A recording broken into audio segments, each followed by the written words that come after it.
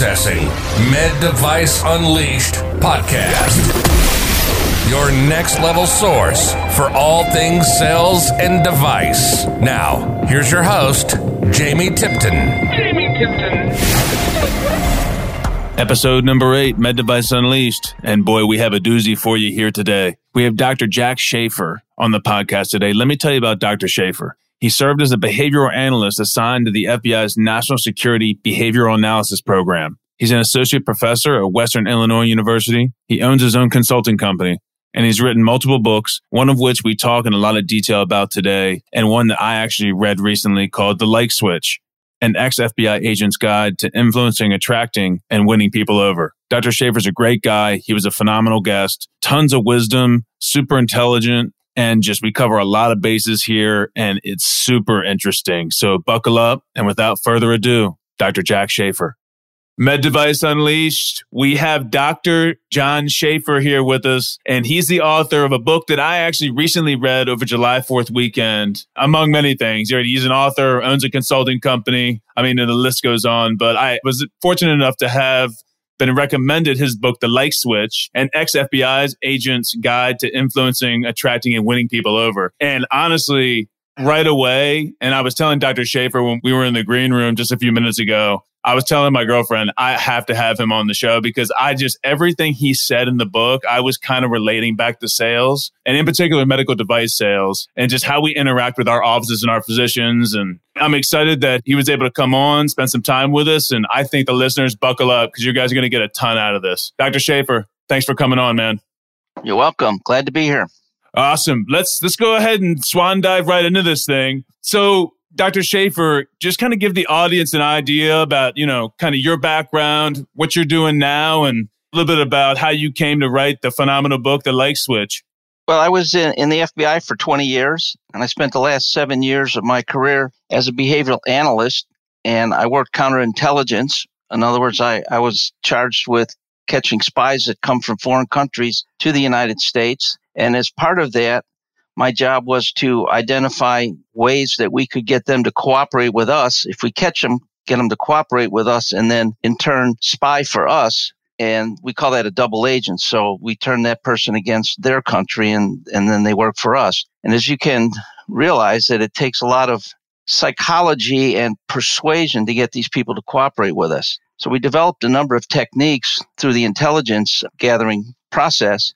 And we were able to develop these techniques that help us quickly befriend people and help us influence people and help us get them to do what we want them to do willingly, not forcibly. And I began thinking about the techniques we use in the job are the same techniques we use as human beings trying to communicate with one another. So basically what I did is I converted those techniques that I learned in the intelligence world to the people in the normal world, and you can use it for business and dating and personal relationships. Dr. Schafer, I got another question for you. Ex-FBI agent, behavioral analyst. I mean, okay, so do you have any daughters? Because yes, I do. Okay. Wow. Because I would feel bad for the boyfriends coming through there. I don't know how old they are, if they've Well, my daughter's married, and when she was single, I used to tell her boyfriends, I don't feel sorry for her. I feel sorry for them because she's learned the techniques. Exactly. That I taught, and they're the ones that are the target of the scrutiny. Oh yeah, they're in some trouble. I mean, Yes. you're not going to get anything by her. That's a fact. Yeah, she works for Google, and she's been there for about 5 or 10 years. Not a bad place to be. Speaking of Google, though, it's funny because I had my notes that you just mentioned Google. How do you think, and I thought this was awesome, that you kind of released this book. When I actually did not see when you released The Like Switch. When did you publish that? It was January 2015. Okay, January 2015. So I'm thinking, look, 2015 to 2020, we're looking at a very digital age. And there's a ton for people that, are a little bit younger than me even, but this is valuable for anybody, right? But in a digital age, man, I think the Like Switch and being able to influence, attract and win people over and kind of understand how to communicate with people face to face, human to human. Do you think the digital age has kind of not made this book less valuable, but increased the value? Because I think it's increased. Actually, it has increased the value of the book because as a professor at Western Illinois University, I often try to engage the students, and they have a difficult time talking face to face. In fact, I bring them up, a couple of them up in front of class, and I have them sit down face to face and say, start a conversation and maintain a conversation for 5 minutes. Very difficult for them to do.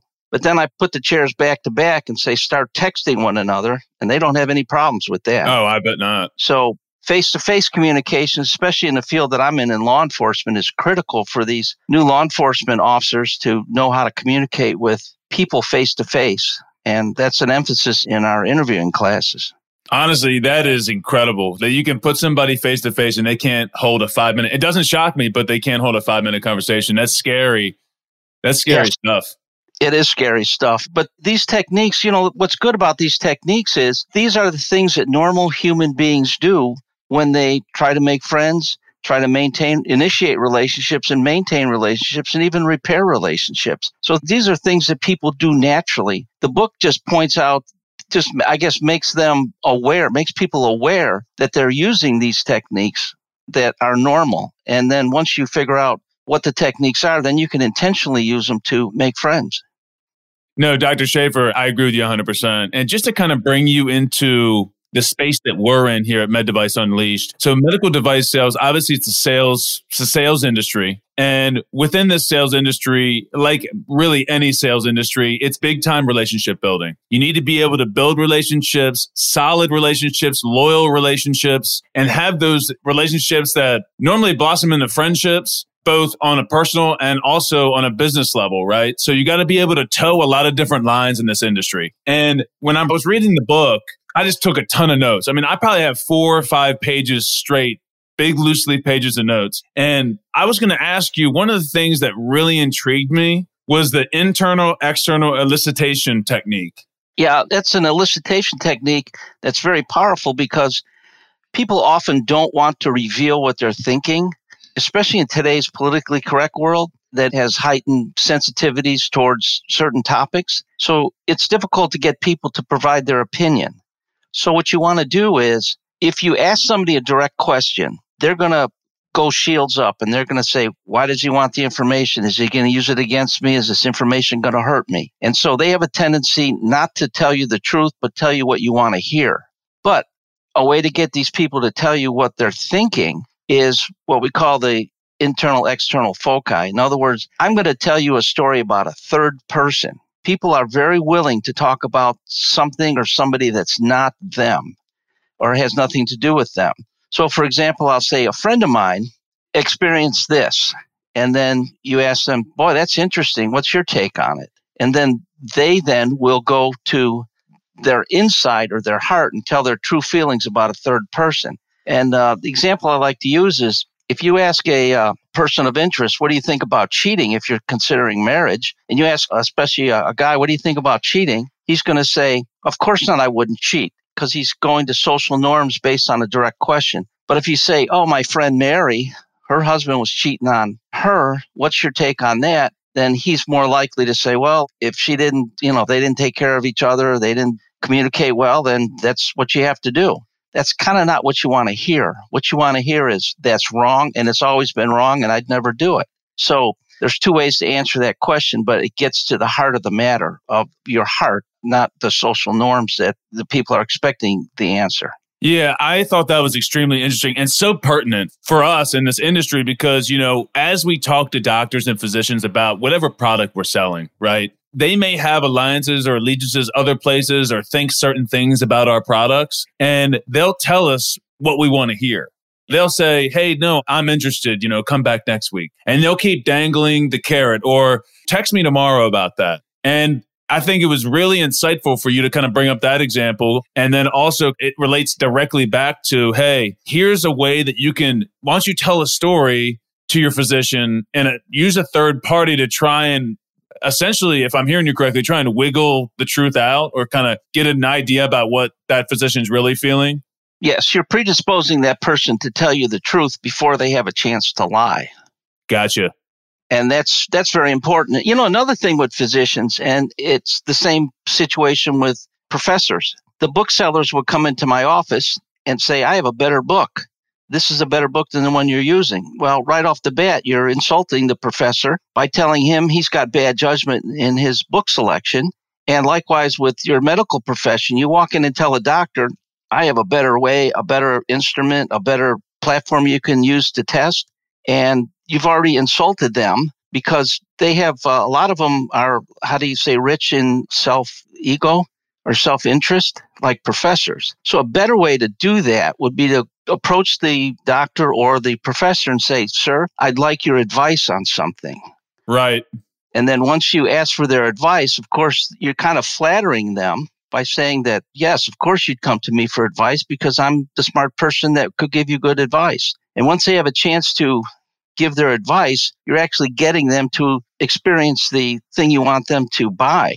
And if they do find it better, then they'll come to their own conclusion. Yes, this is a better one. I think maybe I'll switch. So you don't necessarily have to push it on them. Let them develop their own interest in the topic and make their own decision that it's a better product. Yeah. And so you get them to kind of show their cards a little bit.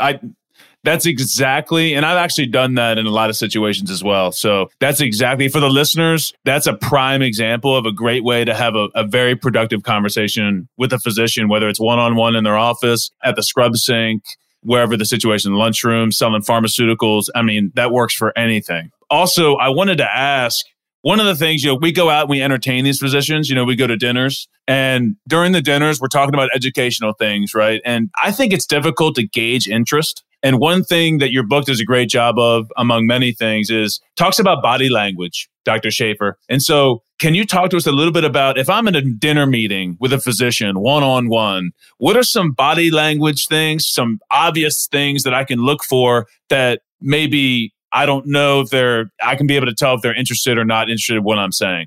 There's a number of things that you can judge somebody's interest on. And number one is that people will smile if they like what they're hearing. People will tilt their head to one side or the other if they like what they're hearing. People will lean in forward towards you because people have a tendency to lean toward the things that they like and the people they like. And those are all friend signals. And I use those in the classroom when I'm teaching. I look at the students. If they're leaning forward and their heads are tilted and they're nodding and they're smiling, that gives me a good indication they're paying attention. Now, some of the other things we can look for are more subtle. If you're in the middle of giving your pitch and you're going through a number of highlights that you want to kind of spotlight on whatever you're selling, your product, your service, watch the person's lips. There's something called pursed lips. If you purse your lips, and that's just a slight movement of your lips in the forward direction, just a slight, ever so slightly, that's called pursing of the lips. When somebody purses their lips, that means they've already formed in their mind a negative opinion about what you've just said. So if you get through your product and you've outlined all the specifics of your product that you want to highlight, and you get to price, and all of a sudden the physician purses his lips or her lips, that means price is the problem.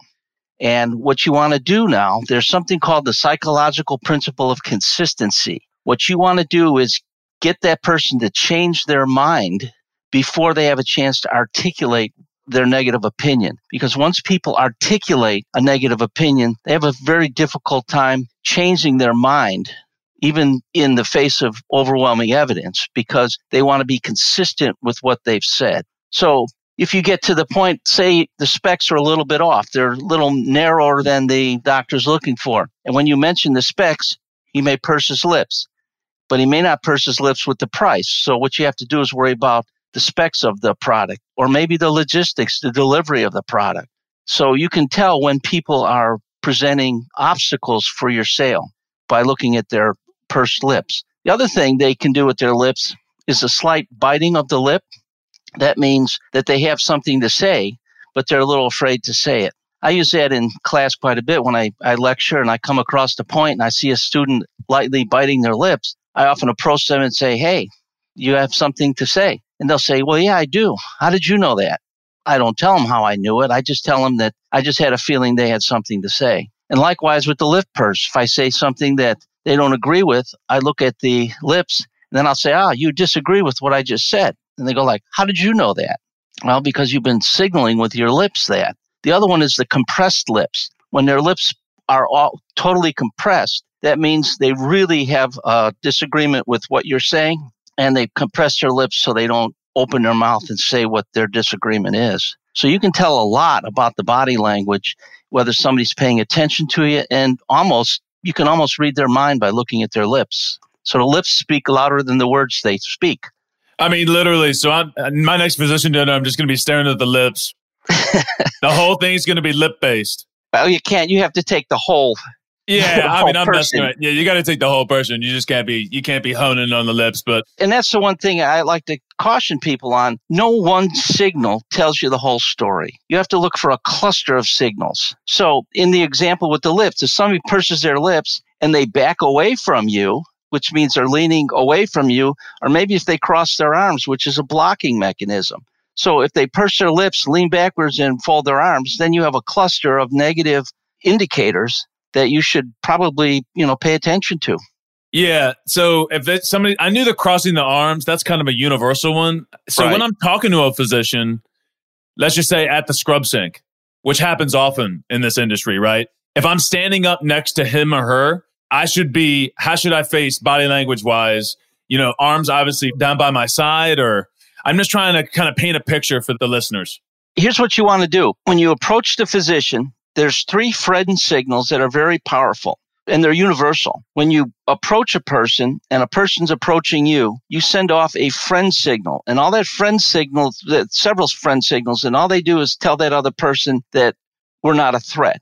And the other person signals back to us saying, we're not a threat. One of these long-distance signals is an eyebrow flash. So as you approach somebody, you want to eyebrow flash them. They will eyebrow flash you back, indicating that they're not a threat. This is almost subconscious.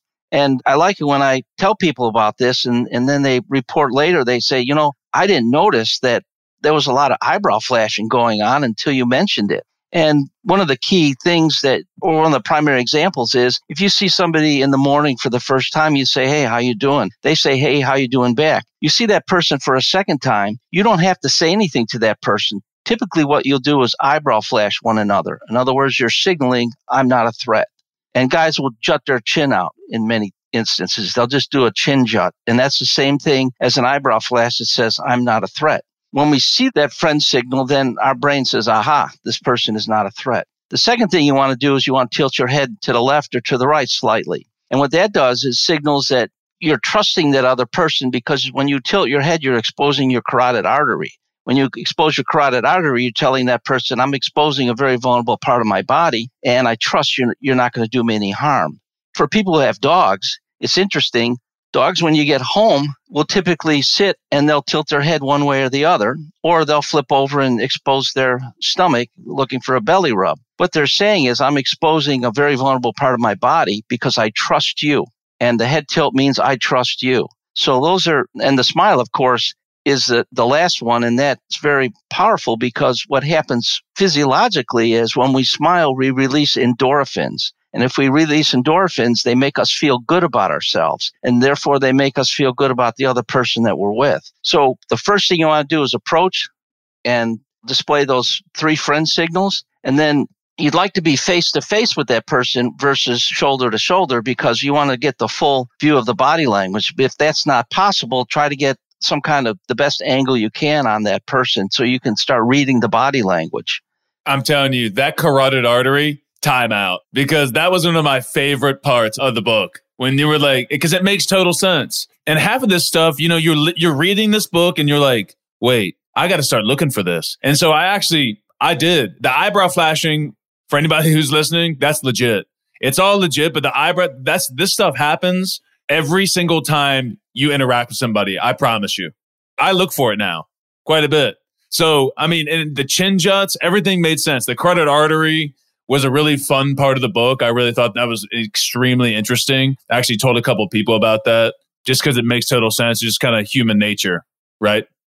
Right. That's exactly what I'm doing with the book. I'm just letting people know what they normally do during relationships. And then once you alert those people to the techniques, then they can intentionally use them to make friends and present themselves as open and friendly and approachable.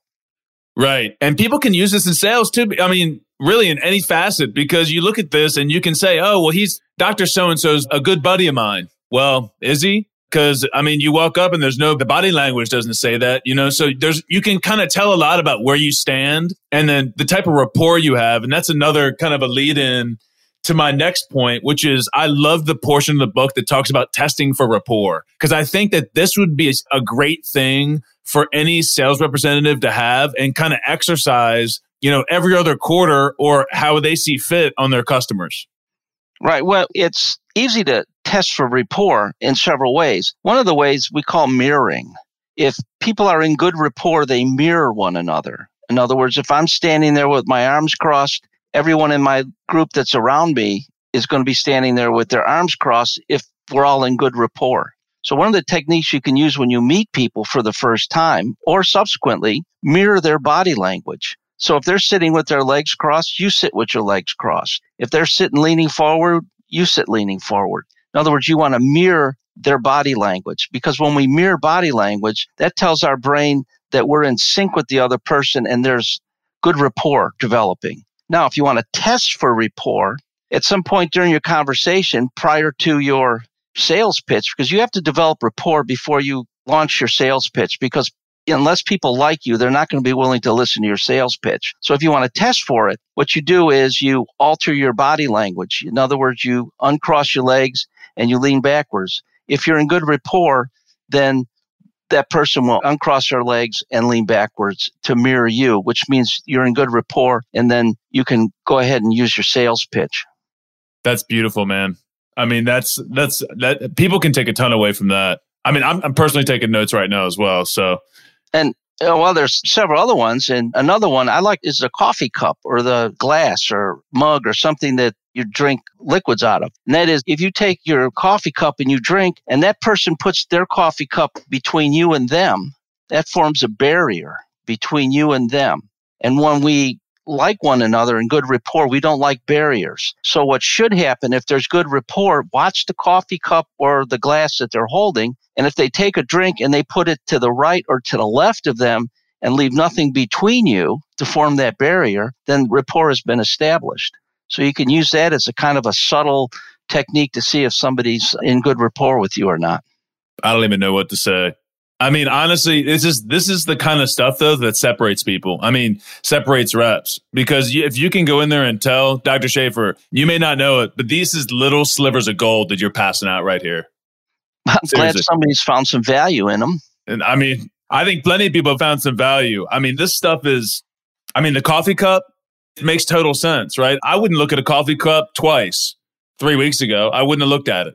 And the other thing, a more subtle thing you want to do is you want to buy that coffee for that person or buy the drink for that person, because that's called reciprocity. There's a psychological principle of reciprocity. If I give you something, no matter how slight, you feel predisposed psychologically to give me something back. So by you buying that cup of coffee, you establish reciprocity, and they are predisposed to give you something back, and you hope it's in the form of a sale. Is that, correct me if I'm wrong, I'm going out on a limb here. Is that the Ben Franklin effect? No, that's Cialdini, persuasion. Oh, I was close. All right, can we talk about the Ben Franklin effect? Yeah, well, I just want to add one thing about the reciprocity that you can use all the time. And a lot of people, when you do something for another person and they'll say, well, thank you for helping me out. And you say, I don't mention it. Instead of saying, I don't mention it, you should say, I know you do the same for me, because then that would establish that reciprocity. So if you do something for somebody and you might want to ask them to do something in return in the future, just say, I know you do the same for me. And that establishes that reciprocity. So that continues that predisposition. Is that natural? So let me ask you this. Is that natural, again, the natural human behavior just to do that? Yeah, I do it all the time. Nobody thinks anything of it. In fact, they're flattered. And that's it. So it's something that simple. What does that trigger in the brain, though?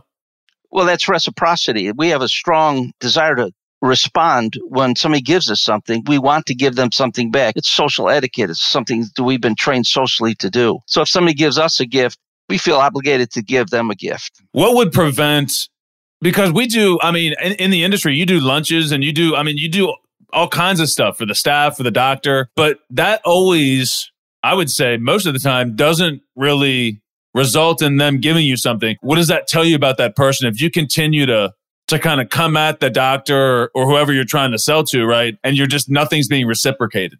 Well, then there's not a good relationship there. Got it. And you're probably not going to get the sales. They're probably going to talk to you just to get a free dinner or free something. It goes back to as simple as wait staff in restaurants want higher tips. What do? They give the restaurant patron a mint along with the bill. That mint is given to me. Therefore, I feel I need to respond back in like kind. And the only way I can do that is with a higher tip. And research has found if you just put thank you on there with a happy face, that predisposes people to give higher tips. It's that reciprocity that the waitstaff is playing on. This is literally in my notes too to talk about the higher for tips because I really like that portion of it as well. So what else can you do? I think one key one is, and correct me if I'm wrong, but it's call people by their names, right? Yeah. People love to hear their names. Yes. So what you want to do is remember their name, and if you can, remember something about that person. Like if you ask the person, how are you doing? And they happen to say, well, my wife is ill or my kids are sick. The next time you meet them, say hi, name their name and say, by the way, how's your family coming along? Because I was thinking about them the other day. That works well in a cold call situation. I mean, for the listeners right there, if you have trouble cold calling, learn these techniques. Learn them because you can penetrate through an office or a tough front desk or an office manager or whoever, a tough OR manager, materials manager, anybody. You've got to learn these little nuances, call people by their name, learn something about them. Even if you don't get through the first time, Dr. Schaefer, right? All right. Just walk away with it, at least with their name, and maybe try and get something out of them. That way you go back in 2 weeks later, you hit it again. The technique you're referring to is something that's called a bridge back.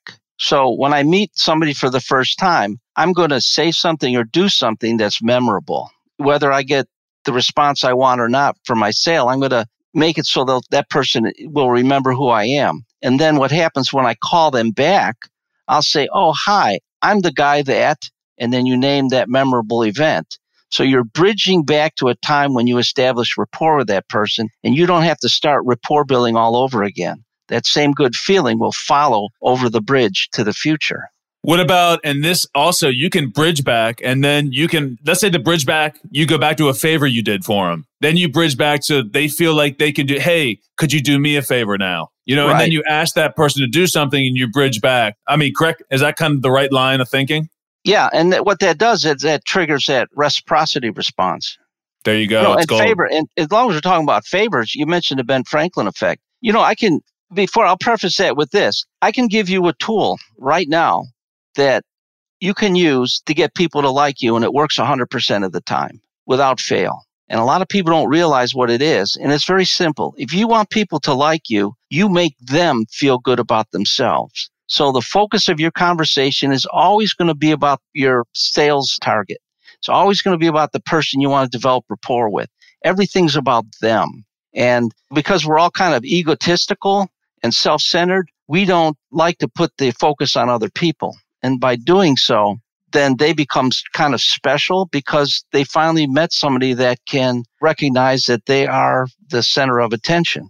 So when we ask somebody to do us a favor, that Ben Franklin figured this out long ago. He had an enemy in the Congress, and he went up to the enemy because he needed a book, and the enemy was the only person that he knew that had a book he wanted. And he said, can you do me a favor and lend me your book? So the guy did that, and then they became friends. And Ben Franklin figured out that if I ask somebody to do a favor, they will like me more, which is counterintuitive because you think I would like you more because you did me a favor. That's not true. The person who does the favor likes the person who asks the favor more. And the reason is this. When we do favors for people, how do we feel? We feel good about ourselves. And that's the golden rule of friendship. If you want to make friends with people, make them feel good about themselves. And that's why the smile is very important, because when we smile at somebody and they smile back, they release a shot of endorphins, and that makes them feel good about themselves. If we make people feel good about themselves, they're going to like us. That is one very powerful way. And how I use it is I'll ask people little favors. I'll sprinkle that throughout my conversation. Can you do me a favor, doctor, and take a look at this to see if, ask your advice. Can you do me a favor and give me your advice on this? Can you do me a favor and look at this? Can you do me a favor and lend me your pencil, your pen? Can you do me a favor and get this for me? Something. You want to pepper that with a favor. I mean, it's so funny because when you do that, it almost lightens up. It just lightens everything up, in my opinion. Like when you say, can you do me a favor? It's almost like the other person lets their guard down a little bit. Yeah, because that makes them feel good about themselves, and then they like you. And here's the irony of the whole thing. If you put the focus all on other people, they're going to like you. And they're going to want to do you favors. They're going to want to do things for you because they like you. That's what's so important about it. People want to help other people. And all you're doing is you're creating an environment where people feel good about themselves. And that's when you mentioned earlier in the program that you wanted to develop long-term relationships that almost blossom into friendships. And it's because you have developed good rapport over a long period of time.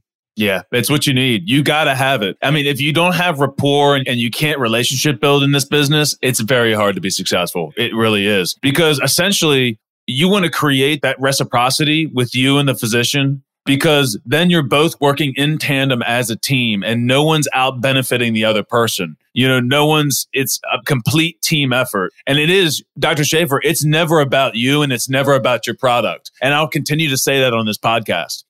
And I said it on multiple other episodes. You need to be able to differentiate yourself and not come in and just be me, do me a favor before you even build rapport, before they even know who you are, before the eyebrow flash, you're already asking them to do you a favor. And it's never going to happen, right? No, unless I'll tell you what, I go in a car dealership or making a large purchase, I'm not going to buy from a salesman I don't like, period. If I like the person, then the probability goes up. I may do business with that person. But without that rapport, you don't have any business. There's nothing you can do, no matter how good the product is. Yeah, so that's my next thing I was going to ask you, and you just kind of answered it was, what if my product's better than the competitors, but the competitor has a better relationship, but an inferior product? Who wins? Well, this is when you say, sir, I'd like your advice on this product. You don't want to badmouth your competitor's product if they like the product and they work with the product, because then you're kind of insulting them, aren't you? Saying like, right, you're working with an inferior product, therefore you're making bad decisions. And people they like consistency. Remember the psychological principle of consistency? They don't want to change because change causes anxiety. So what you want them to do is ask for their advice, show, hey, here's the specs, and they're going to make up their own mind. Oh, this is a better product. Maybe I'll try this. So whose decision is it? Their decision, not yours. You're not forcing them into a decision, especially if they're introverts. Introverts like to go home. They like to think about things. They like to look things over. They like to weigh things out. They like to go to Consumer Reports and go to all kinds of reviews. And then the next day they'll come back and hopefully they'll select your product. So if you're dealing with an introvert, what you want to do is give them all the specifications, give them your sales pitch, and say, I want you to go home and think about this. And I know you will be back to purchase my product tomorrow or next week or whenever, because that's what's called an embedded command. You will be back here to buy my product. So what you want to do is give that introvert time to look over everything, make up his mind and find out what's good. And if it is good, they'll make their decision, and the embedded command will help them come back to talk to you about purchasing the product if they like it. But if you force an introvert into a quick decision, they're not going to like it and they're not going to like you. But now with extroverts, you can put a little more pressure on them because extroverts are spontaneous. They can make decisions very quickly, and it's more of a trial and error method. So you can put a little bit more pressure on an extrovert than you can an introvert. So it's good to know at least whether somebody's an introvert or extrovert you're dealing with. Those are one of the easiest things to figure out. Extroverts, you can even walk into their office. If their door's always open and their desk faces the door, then they're probably an extrovert. But if their door is closed and their desk faces away from the door into a corner and all their pictures are facing into a corner, then you know that they're probably introverts just by looking at their office. I mean, are you reading off of my notes for this podcast? No, you read the book and took notes. I mean, listen, you just ran down through it, Dr. Schaefer. All right. I mean, that's exactly what I wanted to talk about. Because, I mean, it's the little stuff. Do they keep their door open? Do they not? These little details is why I brought you on. Because I think the little nuances you can look for to try and put the puzzle pieces together, and how you can make the sale or how you can move the needle. These are things that you can put together. Are you going to make the sale based on extrovert or introvert? You sure can build a sales plan around that. Oh, yeah. I think. Absolutely. Absolutely, you can. It's not going to win you the deal, but it'll at least say, hey, I have an advantage. I know this person's this. I should go down this route. Well, I was just saying, people often ask me, does this stuff work 100% of the time? The answer is, of course not, because we're humans. And we can be in one situation today and act a certain way. And 2 weeks from now, if we're in the same situation, we'll probably act the same way, but not necessarily. But we have a propensity to act that way. But what these tools do is they give you that advantage you need to go from second place to a first place in a sale. And it's just that little advantage that you need that will help increase your sales. Dr. Schaefer, you need to come out with a sales book. Well, I did. It's called The Like Switch. Well, I mean, I know, but you need another one. We need a part 2 like switch. By the way, we're talking about books. Can you tell the listeners a little bit about the book you have coming out?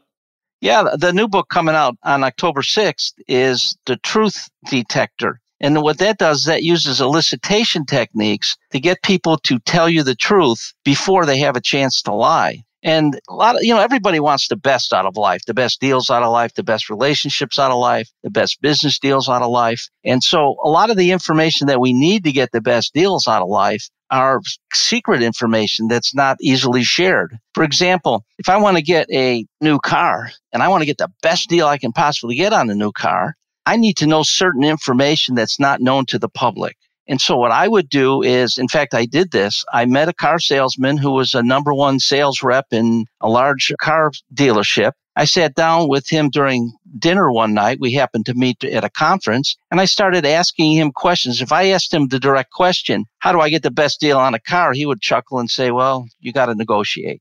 So he wouldn't tell me based on a direct question. So what I have to do is use elicitation. I'll say, I'll bet there's a lot of hidden deals in the car business, and you probably know them all because you're one of the best car salesmen there is in that dealership. And they'll more likely say, well, there are a few things. And then you use something called a word echo, which is elicitation to a few things. And then they will then repeat and they will add certain things. And I've come to find out there's holdbacks on cars. So whatever you see on the MSRP and whatever they offer you, a discount on the MSRP, there's a long way to go before you hit the bottom number. There's holdbacks, there's advertising fees, there's all kinds of incentives that dealers are given to sell cars. And I learned all these techniques and I passed that information on to my son, and he negotiated for a very good deal on a car. And the guy said, you must know somebody in the car business because you know all the tricks, you know everything. And he just kind of smiled and said, yep. Yeah, you can come on to Houston then. I could use the new car. I mean, I need some help down here. Well, I've got a good example in the new book that's coming out.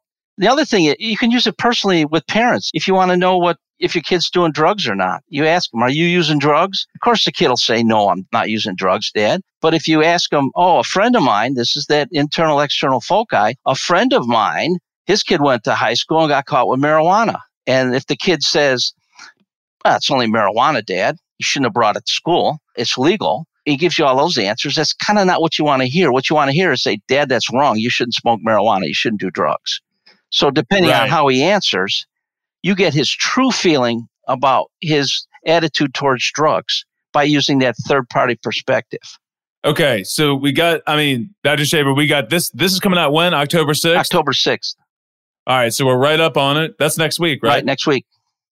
Next week. All right. It's a big week for you next week. So listeners out there, go grab that one. And then you also have 2 other titles, right? You get the psychological narrative analysis, oral communications, and then you also have advanced interviewing techniques, proven strategies for law enforcement, military, and security personnel, which that sounds pretty wild. Those books are textbooks, college textbooks, and they're geared for training law enforcement people. A lot of the techniques can be used, of course, but you're going to have to convert them. I don't do it in the book. You're going to have to see what the technique is and then convert it to a sales situation. And the psychological narrative analysis is a powerful book to tell whether somebody's lying to you or not, just by listening to the words they say. And that's a powerful book. And it's filled with all kinds of nuances. And I'll tell you, I'll give you a secret that's in that book, and that is something called the well technique. It's very powerful. And you can test somebody's veracity, and they won't know that their veracity is being tested. For example, if you ask somebody a direct yes or no question, and they begin their response with the word well, it means they are about to give you an answer they know you're not expecting. So the example I like to use is I'll tell my son, go into your bedroom and do your homework. So for the next hour, you hear nothing but shenanigans going on in the bedroom, no homework being done. The kid comes out of the bedroom and say, Junior, did you do your homework? And he says, well, so what answer does he think I'm expecting when I ask that question? He knows that I'm expecting the answer, yes, Dad, I did my homework. If he says, well, it means anything but yes. Anything but yes means no. So if you ask your boss, am I getting a raise? Well, that means no, because he knows you're expecting a yes answer, and he's going to give you anything but yes, which is no.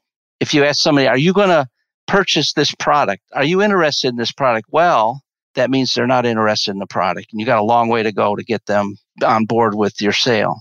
Mind blown. So, powerful technique, and you try it I try it every day, all day. I always use the technique. It's very powerful. Do you do anything in your classes at Western Illinois to like really show people you have any kind of cool? I know that we kind of talked before, and you said that you put them up against each other and they can't have 5-minute conversations with one another. You do anything else cool like that? Yeah, what I did was, in fact, in the truth detector, I demonstrate how you can elicit somebody's social security number. And I told the story in class, how I did it with an intelligence officer. I was teaching intelligence officers how to get information from their counterparts in foreign countries without them knowing or asking direct questions. And the one kid said, I'll never give up my social security number. Well, through the series of elicitation techniques, I was able during that 4-hour block of instruction get his social security number from him. And I was explaining that to my students at Western. And they said, Mr. Schaefer, we want to see you demonstrate that. And I said, okay, what do you want? And there was 5 students who had 2 classes for me at the same semester. And in the next class, they said, we want you to try it in the next class. I said, okay, you name the target. I'm not going to name the target. You name them. They named a kid. And I went through the elicitation techniques. And sure enough, the kid gave up his social security number very easily. And the 5 students, of course, are laughing. And the poor student goes, what are you guys laughing at? And they say, you just gave him your social security number. He says, no, I didn't. And he thought about it for a minute. He goes, yeah, I guess I did. I didn't know I gave it to him. Whoa. And that's the power of elicitation. With a 4-hour block of elicitation with my intelligence officers that I train, we then go to a mall, and within 3 to 5 minutes, we can get personal identification number, PIN numbers for their computers, their offices, everything, security systems. Within 3 to 5 minutes, we can get a lot of personal information using these elicitation techniques. They're very powerful. We need to use these techniques to sell some medical devices. Yeah, exactly. And if you want to get information from doctors, what you want to do is you want to use these elicitation techniques, and they will start revealing things that they wouldn't reveal if you ask them a direct question. And then you can use that information to formulate your sales pitch. So, Dr. Schaefer, where can listeners learn all these elicitation techniques? Where can they get them? The Truth Detector. And the Truth Detector. Ex-FBI Agent's Guide for Getting Anyone to Tell the Truth. There you go. You heard it from the man. And it's available online. And I don't know, with COVID, I suppose it's going to be in all the bookstores, but primarily audio or online, Amazon or Audible.